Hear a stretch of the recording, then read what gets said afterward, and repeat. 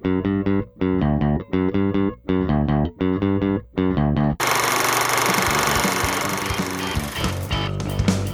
to Film Strip. These podcasts are spoiler-filled as we discuss the plots, characters, and themes of the films in review. All content used or discussed in these podcast episodes is the property of the respective owners and used under the Fair Use Act, Section 504(c)(2), Title 17. Welcome to Film Strip. I'm Jay. And I'm Ron. You know, Jay, it's definitely been a year, but here we are. It's the beautiful holiday season. It's definitely not going to be 93 degrees tomorrow as we're recording this. I've got a delicious cup of my favorite holiday libation, which is 1/2 peppermint tea and 1/2 spice cider. And you know, it's time for us to just kind of kick back and enjoy a good classic holiday movie. I agree. It's been a rough year, but it's time to get to the fun part. Hey, hang on. Do you hear a weird sound in the recording? Yeah, what? You hear that? Yeah, are you feeding back? What's going on? I don't know, but I can almost hear the sound of two guys arguing about Christmas in Hollis over the sound of those sleigh bells. Let me go see what's going on. I'll go open the door here. I can hear it too. Well, what do you know? It's Tom and Anthony, two of the three L's from Tis the Podcast. Gang, thanks for joining in again. It wouldn't be our annual review of some wacky holiday trash without you guys. So, Tom, Anthony, welcome to Film Strip. Please take a moment, tell folks about yourselves and your show. Well, we're excited to be here with two of the members of the Film Strip Podcast.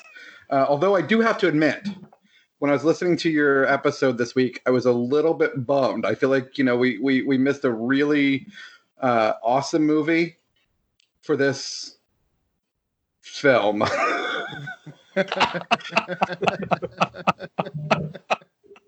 By the way, I loved it. If your listeners haven't checked it out, they should definitely listen to the Beetlejuice episode. That was a lot of fun. That was a fun time for sure. So, Tis the Podcast, great concept. Christmas movies reviewed year round, and you guys have broadened out that definition this year. I mean, you get some biggies. We got a little Lethal Weapon this year, among other things. We do. We don't shy away from the controversy at all. We lean into it, right, Anthony? Oh, we do lean into it. Though, according to Ron here, Lethal Weapon is a Christmas movie. He made a very valid point about that on Reddit and actually convinced the best Tis the Podcast host to change her mind and state it was a Christmas movie. Julia, who is here in spirit but not in body, and so she gets to miss all the fun of what we're talking about tonight. Which is probably why you heard us arguing about Christmas in Hollis, because she's not here. She is definitely the peacekeeper, y'all. Speaking of awesome music in a movie, we're talking about New Year's Evil, starring Roz Kelly, Kip Niven, Chris Wallace, and Grant Kramer. Directed by Emmett Alston, released in 1980. The movie has gone on to achieve cult status through the years. Ron, you and I have been big friends for years and have talked about this movie since you first started talking to each other. And if the notation that this was produced by Canon Films doesn't tell you what you're in for, allow me to drop this little bit of interesting info. This movie holds a rare distinction of having the same audience and critic score on Rotten Tomatoes, 14%. You got to work to do that, y'all. It is not easy to get an audience to agree with critics, so it's something special. It's like this in a vintage.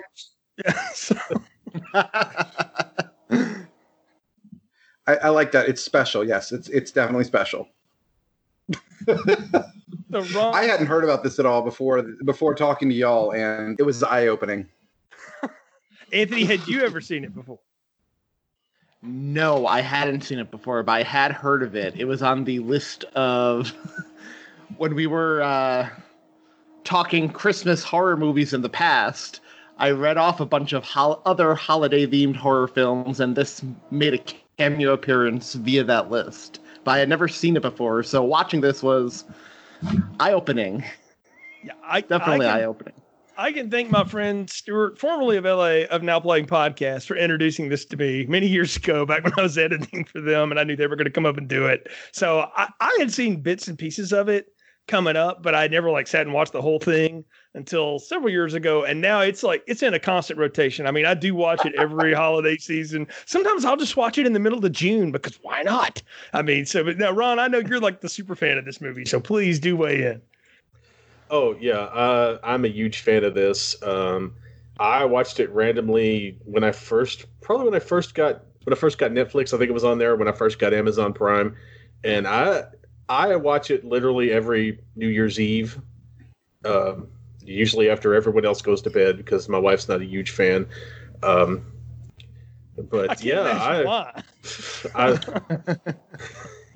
this is one of the holiday traditions that I have stuck to for my life as an adult, and as long as the day it ever goes off Amazon Prime is the day I'm actually going to buy it. So, because this is a must watch for me every New Year's Eve, usually every New Year's Day. I'm the only person that's bought it then, I guess. Because it just lives on my Kindle. So. Y'all are going to love me because I plan on purchasing it because I loved this thing. This thing was awesome. I mean, it also helps that, Carol Tuscadero was the main character in this film. Yes. She was on her A game. Indeed. That's a hard 37 she had lived by the time she did this movie. I mean, are you serious? Yeah, she was 37 when she made this. So yeah, it's interesting times. Well, I mean, New Year's Evil, I think a lot of people who listen to this probably seen it, but I imagine there's a good group of people that haven't. So Ron, please, let's end 2020 with a bang. One of your classic plot summaries for New Year's Evil. All right, let's see if we can kill Jay this time.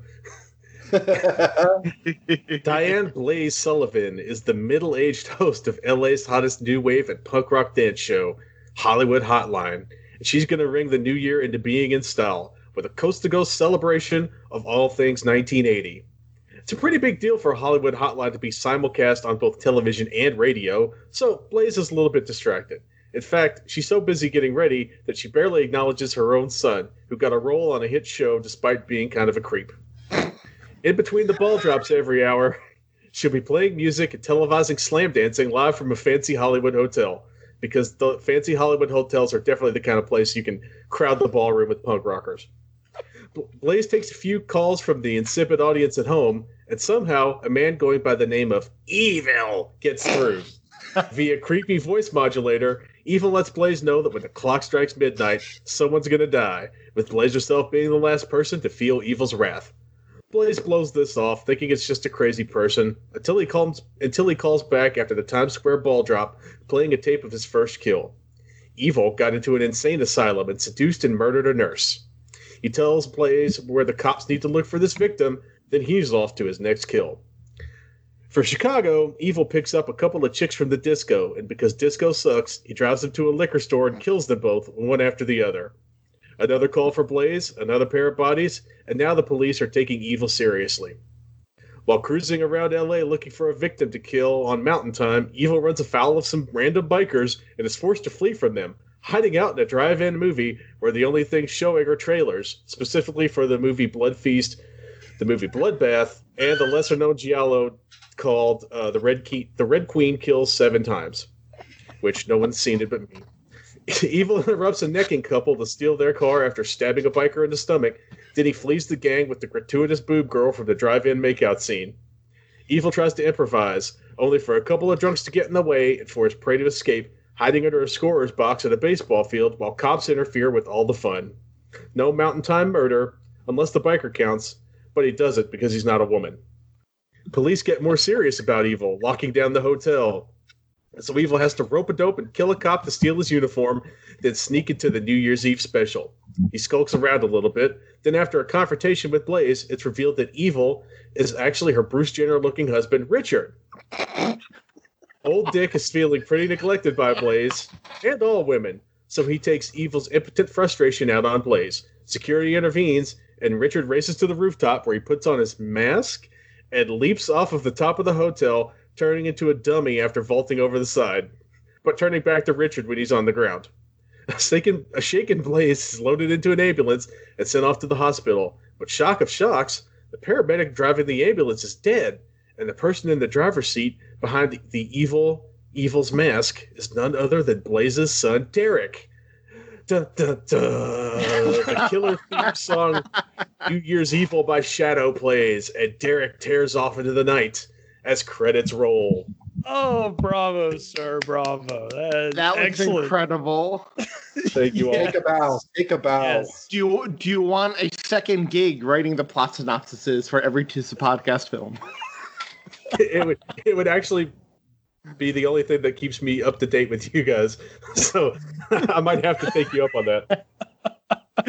Oh, y'all, that is an amazing summary for what I can only describe as 85 minutes of just insanity on the screen. And again, it's a Golden Globus movie. So like, you got to know, like, that's Chuck Norris, American Ninja World. Like I've always been blown away by why didn't Canon do more horror movies? And it's because this movie completely and totally bombed. They were like, nope. Forget that. We can't even do a cheap horror movie right. Like there's no box office info anywhere on this. They made it for about $1 million or so. But I mean, they shot around LA like complete Bowfinger style. They had no permits. They jumped on the back of the truck with the kids in the car and they just rode around to places nobody paid attention to. So it's, I mean, they got a Holiday Inn or a Ramada, like where my prom was. And that's where they shot the scenes, the slam dancing and all this other stuff.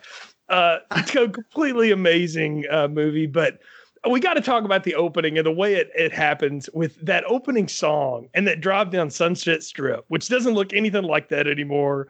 But boy, you talk about just a time capsule of something. I'm watching that and I'm watching every early like Motley Crue video and everything else that came out in the mid to late 80s that tore all that apart basically before you became what it is today.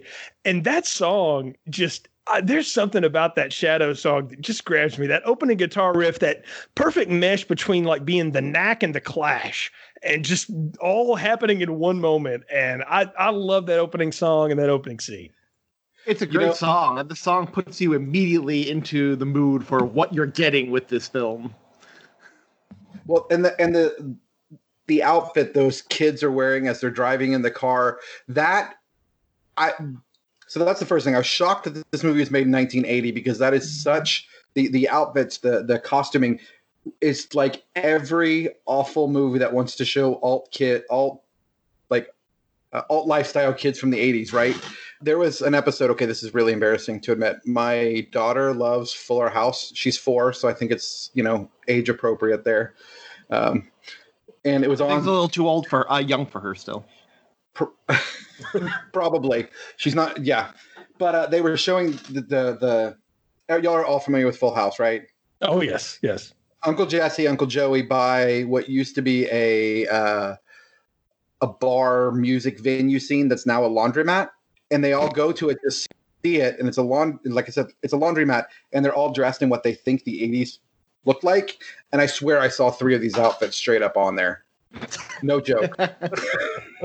I can believe it. I can totally believe it. This song has been stuck in my head for several months now, and it's one of the reasons why we pushed to do this, or why I decided to push for this as like our holiday special, because I have literally listened to this song on Spotify like 75 times in 3 months. Not even kidding. What does Spotify recommend behind this is what I want to know. So, like, oh, man. It searches its memory banks like, I don't know. So, yeah. I don't know, maybe the New York Dolls, but if they played their instruments better. Yeah. Yeah, that's a good way to say it. Like, Shadow's actually really talented. I mean, it is like the New York Dolls, but, with talent. So, which is kind of amazing. Which is what's funny is that they're the most talented thing in the movie, outside of all of the actors. And we got a lot to talk about that. I guess we start with Blaze, Roz Kelly, Pinky Tuscadero to most of us who watched Happy Days growing up, right? But like we said, a hard 37 Blaze is at this point. She did not look like she had an easy life. She's lived through. She's seen some stuff, y'all. She's seen some stuff. I mean, clearly, she's married to not Bruce Jenner and his Fila tracksuit. She's got not Mark Hamill as her son. I mean, that's basically what is happening in this movie. And she is a cross between like Nina Blackwood from MTV, of course, at this point would have been a big LA radio DJ. And she's also supposed to be like Elvira or something, and maybe Dick Clark, all wrapped in one. Yeah, she's definitely giving me some Elvira vibes, specifically in the way she interacts with the creepy callers, because it makes me think of how on the old Elvira show, she would always get a phone call from the Breather, which actually the Breather was John B. the Genie from Pee-wee's Playhouse, John Paragon. Oh. No, I did not know that. Oh, yeah. Well, wow. Elvira, Cassandra Peterson, and Pee-wee, and John Paragon, and Phil Hartman were all groundlings together. See, now I knew the Phil Hartman connection, but I didn't know that. Oh, that's fabulous. I do have to ask though, guys, is Blaze the worst showbiz mom since Joan Crawford? I'm thinking she might be. I think she takes it to a whole new level. The relationship with her son, when we see her son and she's, trying to seduce him, be sexy mom for her own son, that more than weirded me out. That was like some Trump Ivanka stuff happening right there before my very eyes, y'all. I mean, y'all try breaking up with the Fonz. See how that affects you. That's a really good point. Yeah. I mean, her TV's been on the fritz since 78. So how's she ever going to catch up? It's such a weird twist because again, this is on the heels of Halloween and Friday the 13th, and like all the holiday horror stuff was starting to come along now. Yeah. That's why this movie got made. And I mean, it's a great concept. New Year's Eve, New Year's Evil, it writes itself. And we get a killer who's going to kill somebody in all the time zones. And I actually misremembered before I went back and rewatched this movie again several years ago that isn't the plot of that like somebody goes time zone to time zone killing people? And I'm like, that's just impossible. Like you can never pull it off. But, challenge accepted. Right, unless you're Scream 3, and you've got so many killers we can't keep up with. But yeah, I love how Blaze walks in though. She's got this whole persona. What I find is amazing is she doesn't talk any different out of character and in character. She talks the same the whole time. You bad, honey? Can you go get me some ice water? I mean, she's just talking to people the same way, and I'm like, oh, Ross Kelly's giving the same bad performance in every scene. That takes work. Definitely does. If like you're saying, you're asking your assistant to go grab you some water, or you're talking to a man who just played who just played you a video or an audio recording of him slaughtering some woman, and it's the same reaction. That takes some skill right there, y'all. I think we're underappreciating her talent. I mean, it takes some skill being married to a Bruce Jenner lookalike in general, right? I mean, wasn't Bruce Jenner still cool then, though? I mean, that's probably why they went for this guy, right? Oh, this guy is straight out of that. Ron and I both had thought he was the grocery store killer from the beginning of Cobra, but he's not. He just looks like him. But he's been in other movies we've reviewed. So, yeah, it's actor Kip Niven that you've seen in a lot of things. He only recently passed away. But, yeah, had been around, acted for decades and was in all kinds of stuff. Played a lot of heavies. I mean, you can see why. But he is – my wife described him in the 5 minutes of this movie she watched as like the perfect soap opera bland evil person. And I said, yeah, that's pretty much it. Yeah. Yep. That's a perfect description. Yep. The one thing he's got, though, is whatever in the heck that voice coder thing is, that he's, I am evil, Ron, or what like evil Yoda voice he's got going. That's what sets this movie on a whole nother level. It just looked like those things you used to have on, the little things they were, about 4 inches long, and they had all the prism effect. You'd look in and twist it and it would make everything look into a prism effect around you. It looked like he was just holding one of those up and making a silly voice. Yes. Right. He's just trying to sound cool, but there's no voice modulation. The film didn't even buck up for the extra money to get a real voice modulator. I don't know about y'all though. If I was home alone and received a call like this, I'd be more freaked out by this voice and Ghostface. He could teach Ghostface a few lessons in the screen time show. That's fair. Yes. That's fair. I realize Kevin Williamson must be a huge mark for this movie too, because it's the only way to explain the Ghostface voice thing, which is an actual actor, right? But I mean, Roderick Jackson's made a career out of doing that voice now. But no, that is so what that comes from. And I saw this movie before I saw the first Scream. So when I saw Scream, I was like, it's New Year's Evil guy. Well, I mean, we're still pretty adjacent to the 70s. So like, he just got that thing that Peter Frampton would put in his mouth to make his guitar talk. Oh, the Tog Box, the worst guitar effect ever. Yeah. Yeah. So he's just got that, but he doesn't have a guitar to hook it up to. So he's just like talking into the tube. Can you read my mind? I'm going to kill you at midnight, or whatever he's trying to say. Yeah. Eastern Standard Time. That kills my throat. Eastern Standard. That's what's so great about this. He does this whole bit. I love how he calls the killer, I'm going to kill a naughty girl at midnight. And I love her reaction is like, okay. I mean, like, she has no, like, I don't know if they weren't telling her what he was saying to her or what, but she has zero reaction to that phone call at all, other than that was strange, and then hangs up, Must be a full moon. Yeah, she totally underplays the fact that she got a threatening phone call on live television. But I don't know, maybe she doesn't want to freak out all the drugged up pseudo punks that are slowly swaying back and forth against each other while she talks. Yeah, can we just talk about how these people are clearly dancing to music that they didn't get licensed for, and then they had to overlay what else they had, and it does not match at all. It's like Crispin Glover in Friday the 13th 4. Have you ever seen him try to dance in that? Like, whatever song is in there, don't blame him. He was dancing to AC/DC. They couldn't. Well, they all seem like they're on some serious downers, right? They are just not having fun. Random. I don't understand. In just to talk about the production quality, you'll see them dancing, and there's a smoke machine, and then you'll go and see somebody talking on the phone, and you come back and or fog machine, and you come back and all the fog is gone. The room was filling up, and all of a sudden it's gone. There's no sequitur at all in this.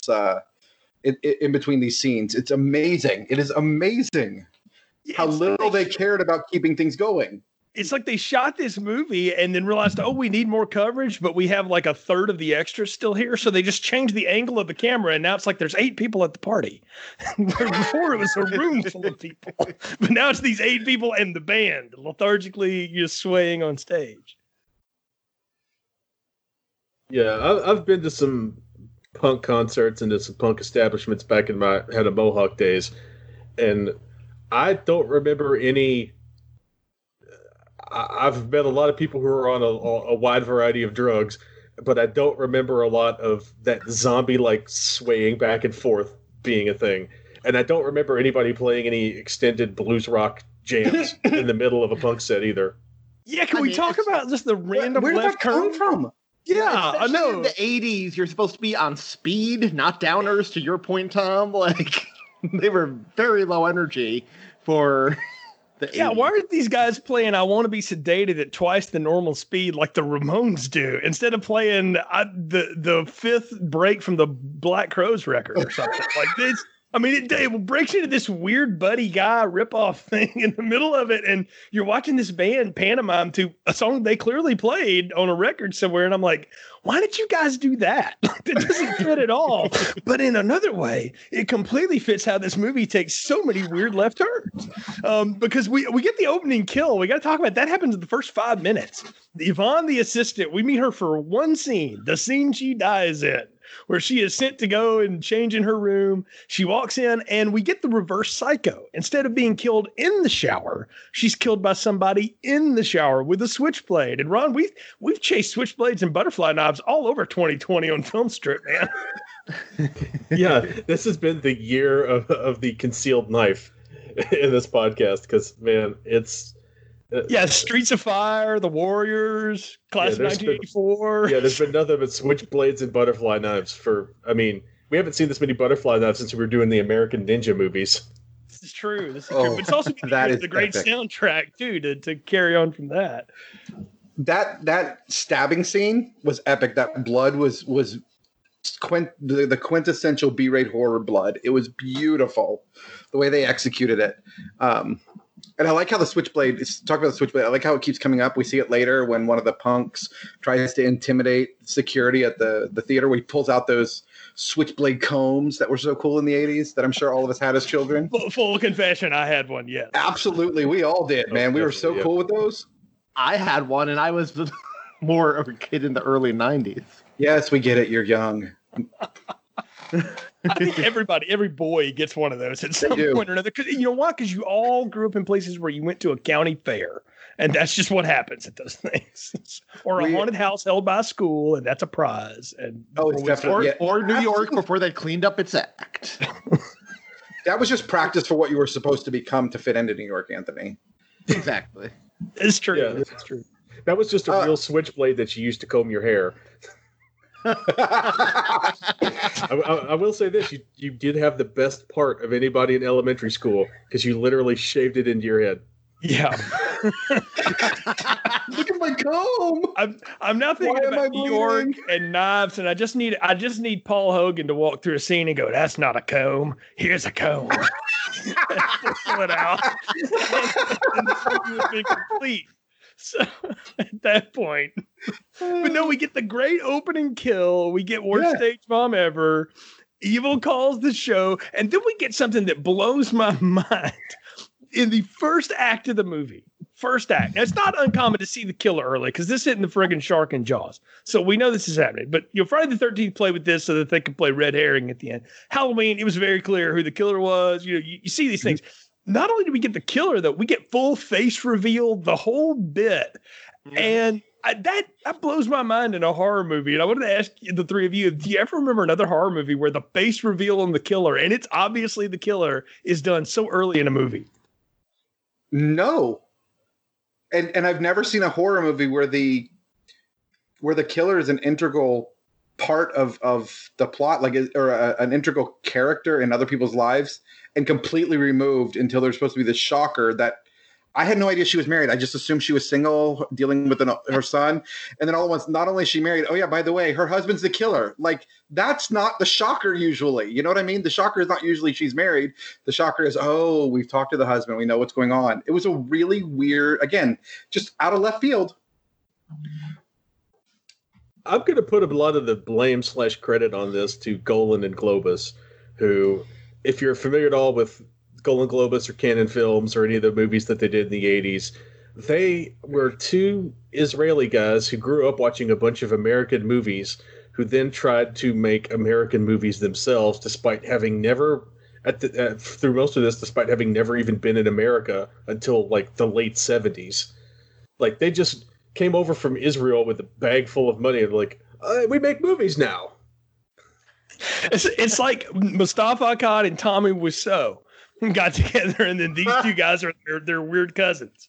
They were the ones that did like Death Wish, the follow-ups to Death Wish. They did the Delta Force. They did American Ninja. These guys made They made a satire of stereotypical American film, right?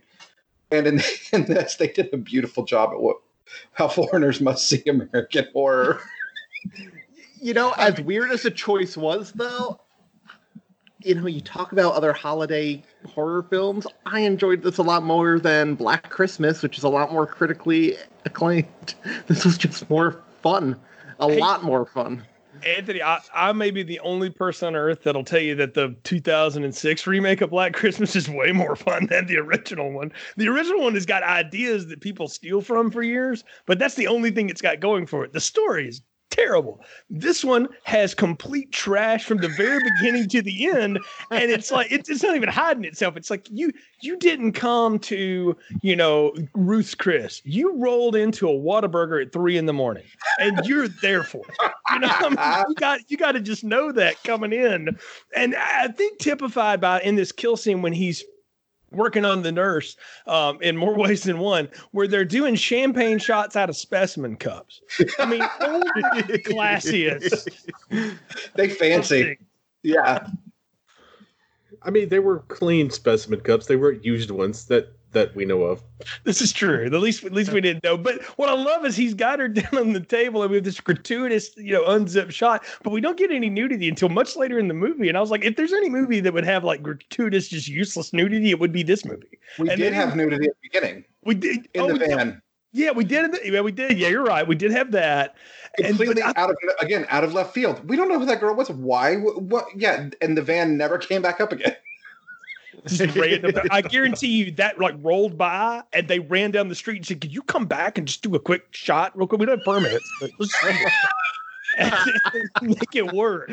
Because it totally works. Because what I love is he's making out with this girl, and Richard has the longest arms ever. Maybe he was Bruce Jenner because he can reach over and turn the tape recorder on without looking while he's making out with this woman. Get his switchblade up and wait for the countdown. 3, 2, stab. And he's got it all worked out. Like somewhere in his head, he worked out and choreographed. Then when I've got her making out with me, I'm going to stab her on 2. On 2 or on 1? No, on 2. It'll be good and effective with the fire. That was an epic scene all the way around. I mean, from the time she meets him, right? This random dude that she's never seen comes out of a room with an early 80s boombox that somehow makes him cool, because who's not going to go to an insane asylum to work without a boombox, right? I mean, that's something you have to have, I guess, on New Year's Eve. Never questions whether the guy should be there. Again, she's around mentally ill patients all day long and instead decides, let's go make out. Right? And can we talk about the level of care at this facility? You got the other nurse like shoving the little blowers into everybody's mouth and putting hats on them. Now party at midnight, Michael Myers Jr. or whatever. Like all these giving her this look, and I'm like, man, this must have been before like a lot of good HIPAA laws or something. This is terrible. And are we to believe that that's where Richard had gone for quote treatment? Because they talk about him being in Palm Springs, and I'm like, but isn't that's not really what he went for, right? Like they would recognize him, you'd think. I don't think he went there for treatment. I think him going to Palm Springs is because he spent all of the 70s burning his nose out on coke, and he needed to get like back to reality. But I also think that's the reason why he's so vengeful against women throughout this movie. I made a joke of it in my plot summary, but I think that switchblade is the only thing he can unfurl, so to speak. Yeah, we've got two precursors here. This movie is somewhat prophetic. At the party, we've got those people who are just kind of, not really dancing around. Those are obviously the early emo 80s kids who were far too cool to actually look like they were enjoying the music. And then we've got him who is now the poster child founder of the incel movement today, right? This is who they're obviously trying to be like. Yes.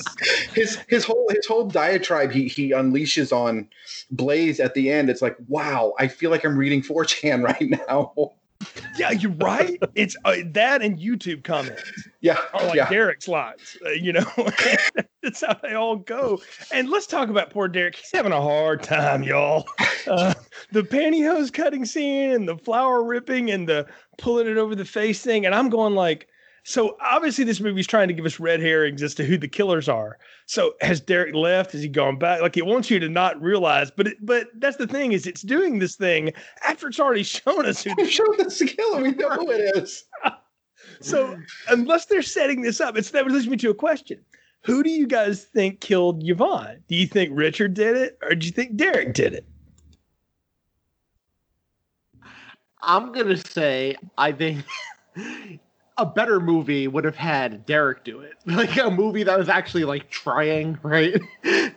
But it's gotta be Richard who did it. Just by the quality of this movie, as fun and entertaining as it is, it's gotta be Richard. I think that Derek did it because I'm thinking they're gonna bookend the movie with a Derek kill and then end the movie with a Derek kill. Yeah, I'm in the same boat because otherwise, when did Richard get in the hotel? When did he leave? What's that whole storyline? How's he killing in Palm Springs and here? I don't know. I think it's Derek too, because there's that scene later on when he finally does show up and talks to Blaze, and we'll talk about that in more detail in a minute. But Derek drops some line about, I was supposed to be in a big surprise, but I don't even care about it anymore because I'm so disaffected, Mom. And he just walks out the room, or whatever. I also realized that Trey Parker and Matt Stone have seen this movie because these are the goth kids from the later seasons of South Park. It's Absolutely. the same kids that are totally over everything. But yeah, I think it's Derek too, because it sets up, because it's also the way Richard just goes off later, like you were talking about in his 4chan rant about, I'm going to take my boy to the Rose Bowl and all this kind of stuff. Like, they've been plotting this for weeks, or at least hours to pull it together. So we get our next victim at a bar at the New Year's Eve party whilst wearing a disguise. And my question is, why wear a disguise? Nobody knows who the hell you are anyway, Bruce Jenner. So why did you put on the cheap porn stash that makes you look like 80s Florida quarterback Kerwin Bell?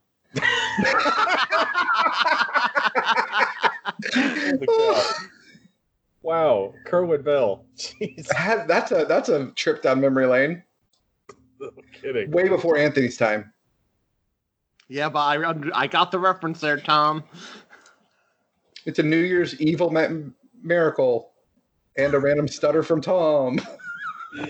I think maybe he had to shave his mustache off because he had one too many bloody noses in the 70s and he always missed it. So this was more like, I'm going to get my mustache back one way or the other. Well, I pick up quite possibly the dumbest person I can possibly find in a bar, and her most annoying friend who clearly does not want to be there, but the annoying friend who has conquered a lot. She's conquered the running diarrhea, the nervous diarrhea. So we shouldn't make fun. She did. But I'm going to counter that these are the only two victims that really got what they had coming. I was about to say, if you were going to kill anyone at that bar, you would. It's these two women. Annoying. I mean, they love disco. Come on, that's not okay. Even in 1980, that's not okay.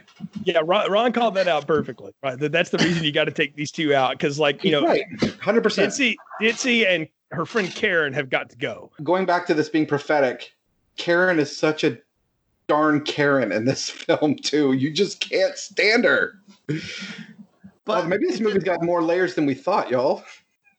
It's during this bar scene, I'm sympathizing with this killer more than I sympathize with Michael Myers, Jason Voorhees, the Black Christmas dude, any of these other killers from around this time, because this guy's actually targeting the annoying people, not some helpless, poor babysitting. It's proto Jason. Before he started killing everybody we hated from high school. It's the template for that. I mean, that's what this is.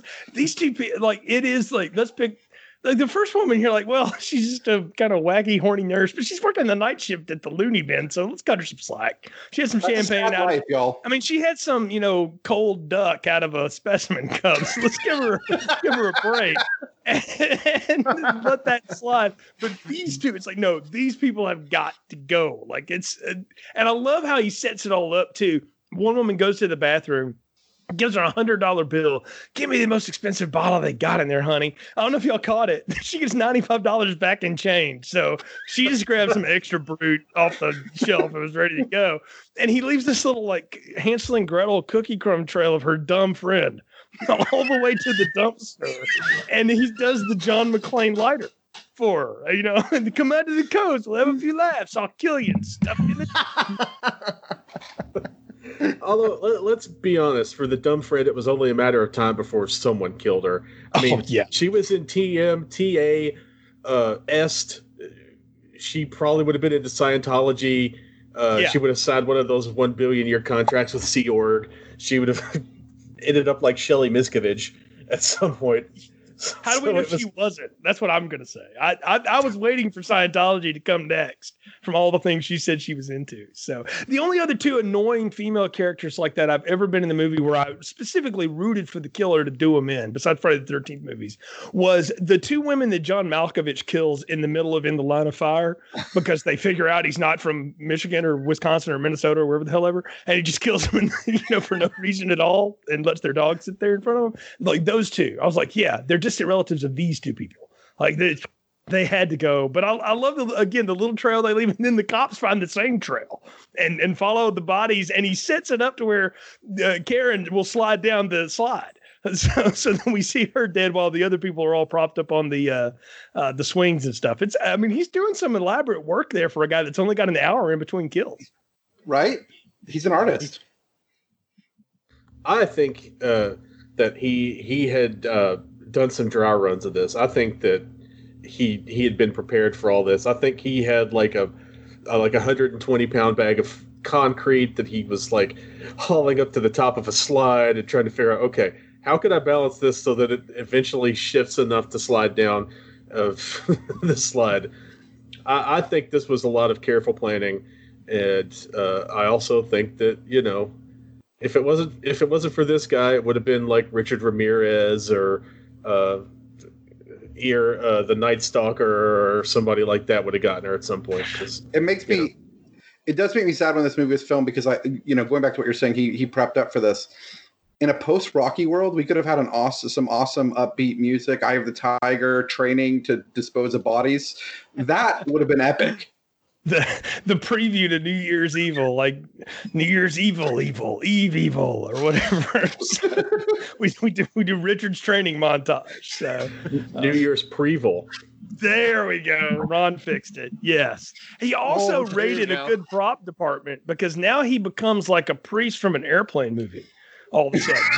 to run around for the Mountain Time Zone kill. And I love that his whole timing has been thrown off, and he's not paying attention because he's listening to the radio, because now the cops have got word of it, right? Now, we got to talk about that. One cop comes to visit Blaze and basically says, this is all your fault. And I'm like, yes, it's a precursor to like Geraldo's entire 1980s career, where we bring wacko preachers on TV to blame everything on the rock and roll. Isn't that still his career, Jay? Yes, it is. He's circled back around. So, but it was what he did in the 80s for sure. So are you implying, Jay, that at some point on Hollywood Hotline, the special guest had been like, I don't know, the neo-Nazi band Screwdriver? And then like the next act was Bad Brains, so that way they could just fight each other. Yes. And someone throws a chair and breaks Blaze's nose. Yes, and Guar made an appearance as the special referee. That's how that went down. So no, it was Gigi Allen. Fair enough. But I love how the cops are blaming all this on her. That's it's like, well, this is what happens when you do your kind of show, and that's just hilarious to me. And then you get him again running around, and he's paying no attention. So he rear ends a Harley Davidson, which that is not good. That's not a good move. And now he's on the run from the bikers, and he's clearly like, I've only got 10 minutes to kill somebody, and I got to get rid of the Hells Angels. Well, I love the whole biker scene, how we're supposed to see these bikers as bad guys. They randomly pull up next to the priest and flip him off for no reason whatsoever. It's again that whole, I'm not sure how this story builds, but it's really interesting to see how rando Israeli writers see American culture. There's also part of this too in the drive-in thing where I think about the Francis Ford Coppola Outsiders movie. Yep. With none of the class that any of the actors brought to the scenes, but the same kind of idea. Also Grease. Is going on here. Like Danny Zuko is 3 rows over, trying to make out with Sandy while he decides to kill the gratuitous shirtless girl and her boyfriend, which I did see his wife walk back through the room during this and was like, oh, yeah, I guess it's that time of the movie. That's all she said. But I love that girl is like paying him no mind at all. She just popping her bubble gum and watching the, trailers for Mr. Popcorn or whatever. Neither of them are into it at all. It's like some sort of, he's like groping her breast out of some sad. There's the Cards Against Humanity card, the sad hand job card, and I feel like this is the equivalent of it, right? all I could think of was some guy sitting around playing poker years later going, it's like a bag of sand. I was watching this. Like, that's this guy. That's exactly. It's Andy from 40-Year-Old Virgin. He survived because he survives. He lives. That's the other thing. He lives through this before she gets stabbed. And she does too. I really thought he was going to kill her. I was a little surprised that she got away. I don't think the biker counts.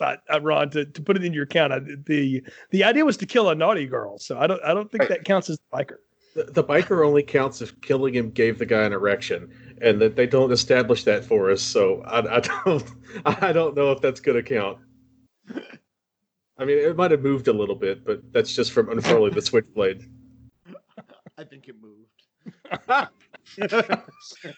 Yeah. So of course, Anthony's the one watching for it. So he chases her to the ballpark too, and I love how the cops show up just in time. And he's like, "Dang it, I've got to run away!" And I'm like, "There's probably nothing more conspicuous at near midnight, a priest running through a ballpark carrying a knife. Like, we're not remaking The Omen, so what's going on here? Somebody might have stopped him, but he's able to squirrel away, but his whole plan is screwed up now. And part of me wondered, like, if it ever crossed Richard's mind to, like, you know what, dang it, we'll just do it again next year because I've screwed this up now and I can't get my mountain time kill, but I'm so close to the hotel, maybe I'll just go ahead and finish it. He's just gonna have to go. He's just gonna retroactively go back and count the biker, so it doesn't look like he failed in his mission. That's all that is. He's like, well, I killed somebody. It's not the same, but he wasn't wearing a shirt. I guess it kind of counts. I mean, and I've got these Rose Bowl tickets already. I need to go see this, so it's important. So I got to make kickoff. I don't have time to think about this anymore. I love that we get the red herring stuff from the cop psychologist just in the middle of this movie for no reason at all, because we need to recreate the end of Psycho in the middle of this movie for some reason, but with like none of the panache of the way that gets delivered. Not to mention, they needed to pad out this running time a little bit because even at the finished product with credits, it's 85 minutes. So they were like, we need another few minutes here in the middle to make it a theatrical runtime. True. Well, I mean, if you're going to go ahead and do the shower scene, you may as well just steal some more stuff from Psycho. Like, you did the reverse shower, so why not go ahead and just do the psychologist showing up to explain everything? Yeah, 30 minutes early, but sure. So, well, that was supposed to be the end of the movie, but then they realized, it's only like 45 minutes long. We better go back and film some more slow motion slam dancing. Yeah, get that in early and get that going. I love here at the end, though, finally, she, the cop's not going to let Blaze out of his sight. She's like, I really need to change clothes. I'm not into that today. So, please leave me alone. And the husband shows up, Richard's big reveal, wearing the Lou Abbott mask. Why? Why do we pull that out at the end? I think they're trying to get us to go, she knows the killer. But again, there was no setup for us to have that feel that we weren't invested in their relationship at all. There's just like a throwaway line earlier in the movie where she's like, I tried to call Richard, but I couldn't get a hold of him up in Palm Springs. I guess he's still detoxing or whatever. Well played. When he shows up in the mask at the end, it reminds me of like, okay, this is the first scene we shot of this movie, and then it's like, we're doing reshoots, and now we don't want him to wear a mask, but we don't have the time or the budget to go back and shoot that scene, so, we're just going to keep it. Yeah, they don't do a good job of establishing this mask at all, and for it to have any importance. I mean, by all rights, he should have showed up in a priest collar, under a Romanian tracksuit with a fake mustache on. At that point, right? So, I mean, we see him like, get out of a car and he sneaks by a cop, and because some of the punks are trying to get into the party, which he's like, no, it's full in there. And I'm like, no, it's not. I just saw the shot. There's like 4 people in there. So no, it's, nobody's going to make it to midnight. So I love how Richard, though his whole plan is, I've got to get her alone. I'm going to get her alone. And this is when, of course, Derek has stormed out of the room because he's angry at his mother again. And Richard's whole thing is he shorts out the elevator and like conveniently realizes if I do it just right, the cop will fall backwards and be incapacitated enough for me to kick him in the face. I think the reason we got the whole we got to go back. I think the reason we have the whole scene where Derek is storming off. We definitely we're revisiting that Oedipal complex here, y'all. Mom won't make out with him. Derek's mad. Evil's going to come in and kill him for just teasing Derek. I mean, that's what we're coming down to. Apparently, she don't make out with Richard either. So, because that's about the only thing he doesn't accuse her of in the elevator.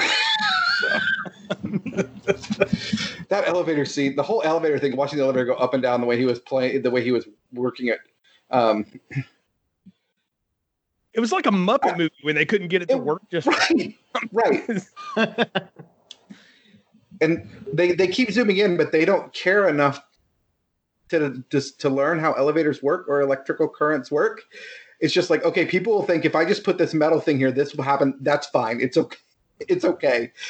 Oh, even better. He's got a trunk full of like supplies where he can like patch in and run this cord here. And he's running like the test tube and all this. And then he's just got a Phillips head screwdriver, like, hell with it. And he sticks it in to short it all out.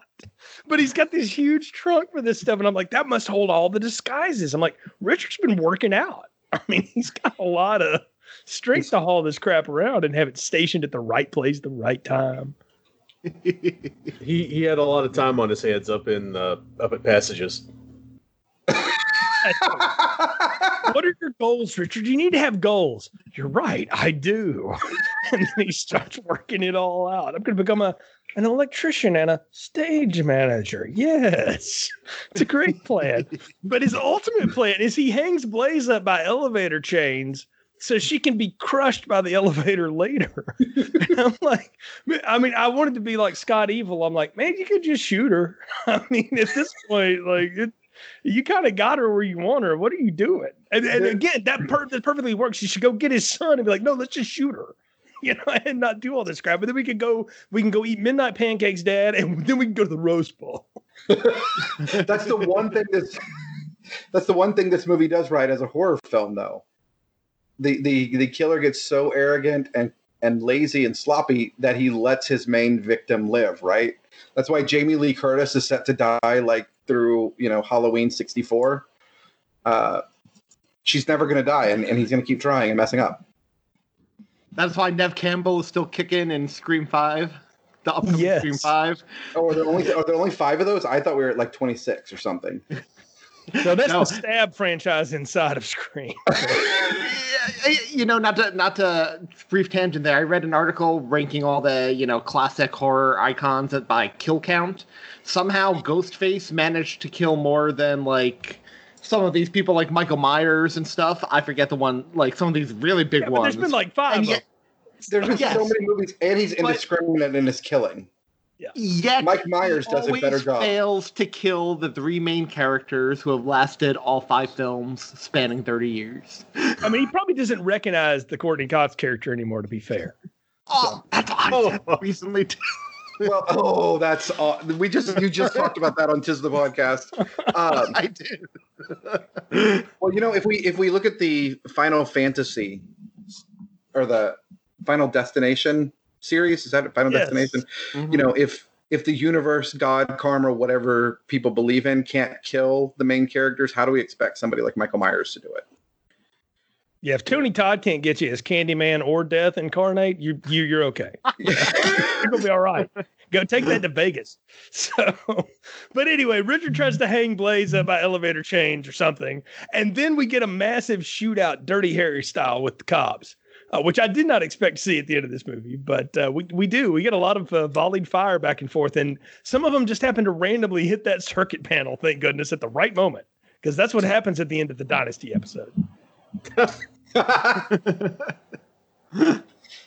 Yeah, that's pretty convenient. There were so many like insert shots of them just jamming a screwdriver into that electrical panel. I think it timed down. It was like 12 and a half minutes or something of that same scene over and over. And they didn't redo it.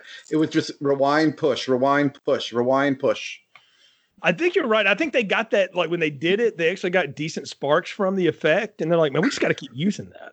Like Emmett Austin sitting there in the edit bay going, hey, we got to get 3 more minutes in. Go back to the screwdriver. It's our best looking special effects since Yvonne's kill.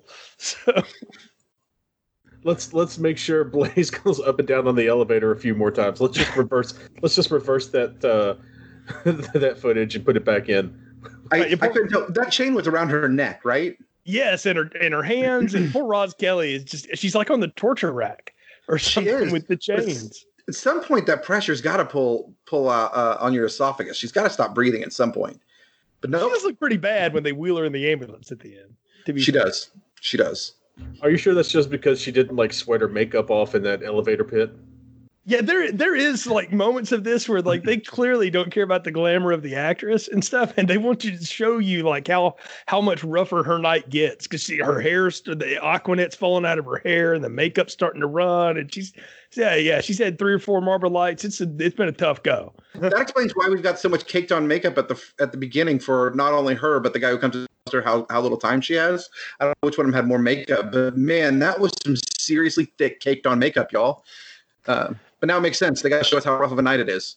But that's a choice I like. Horror movies don't do that enough. They'll have the final girl last all night, get to the last scene, and she still looks like she could be on the cover of Playboy or something. You know? Right. Well, you've obviously never murdered a whole group of teenage girls before, Anthony.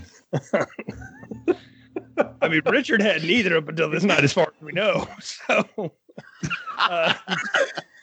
but anyway, so we get the chase to the rooftop, and we get probably the most inexplicable thing in this movie, which is saying something. The Lou Abbott mask, and then we decide we're going to do a little Hamlet before we take a dive off of the roof. What is there any significant? Anyone who's better read than I am, any significance to that speech that Richard lays out before he jumps? I've been trying to figure out if it had any significance, and I can't come up with it. You know, both me and Tom are English lit majors, so I'm sure we both know Shakespeare pretty well. Tom, correct me, keep me honest, but I do not think there was any significance to that particular speech. Nothing came to mind for me at all. Yeah, I was also an English major, and I got nothing, man. There's so much more appropriate Shakespeare you could have used. There are much better lines from Hamlet you could have used. So I'm not really sure what that whole point was. And at no point is it established that Richard is the kind of guy who would have any familiarity at all with Shakespeare. Yeah, it's only second worst shoving of Shakespeare into your narrative motif than what the Twilight movies tried to do for the first 3 of those, when those are all supposed to be, riffs of Shakespeare plays at some time or another. But only second to that, I would think. But yeah, it's very strange. But what I love here is we get the final, will Derek follow in his father's path? Crazy Derek's eyes behind the Lou Abbott mask. And I'm like, yeah, to never be continued. Because that we were never going to come back for New Year's Evil 2, the Dereking. This final scene actually reminded me of the most recent Halloween film where Jamie Lee Curtis is in the back of the truck with her daughter and her granddaughter, and it just closes in on her granddaughter holding the bloody knife in her hand, and then cut to black. Except we're going to get 20 sequels to that one, despite them only saying we're going to get 2. But right.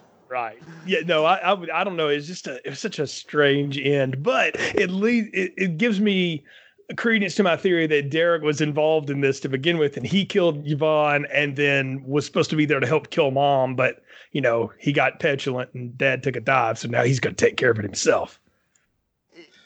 I do wish there was a sequel, though. I enjoy this movie this much. I just want to.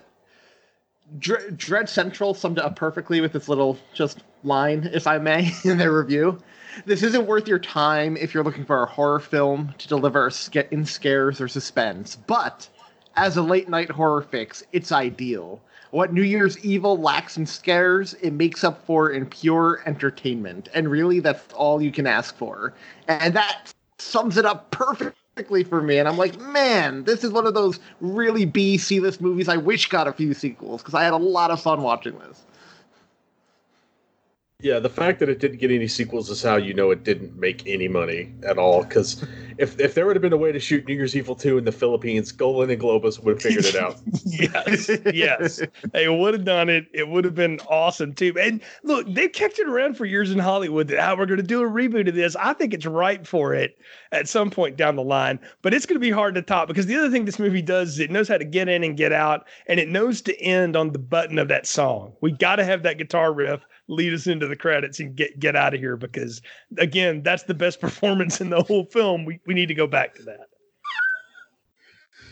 I mean, to your point, Jay, it's definitely ripe for a remake. They've remade just about every other holiday slasher film at this point. It's only a matter of time. It's gotta be. Yeah, if Prom Night gets a remake with Brittany Snow, come on.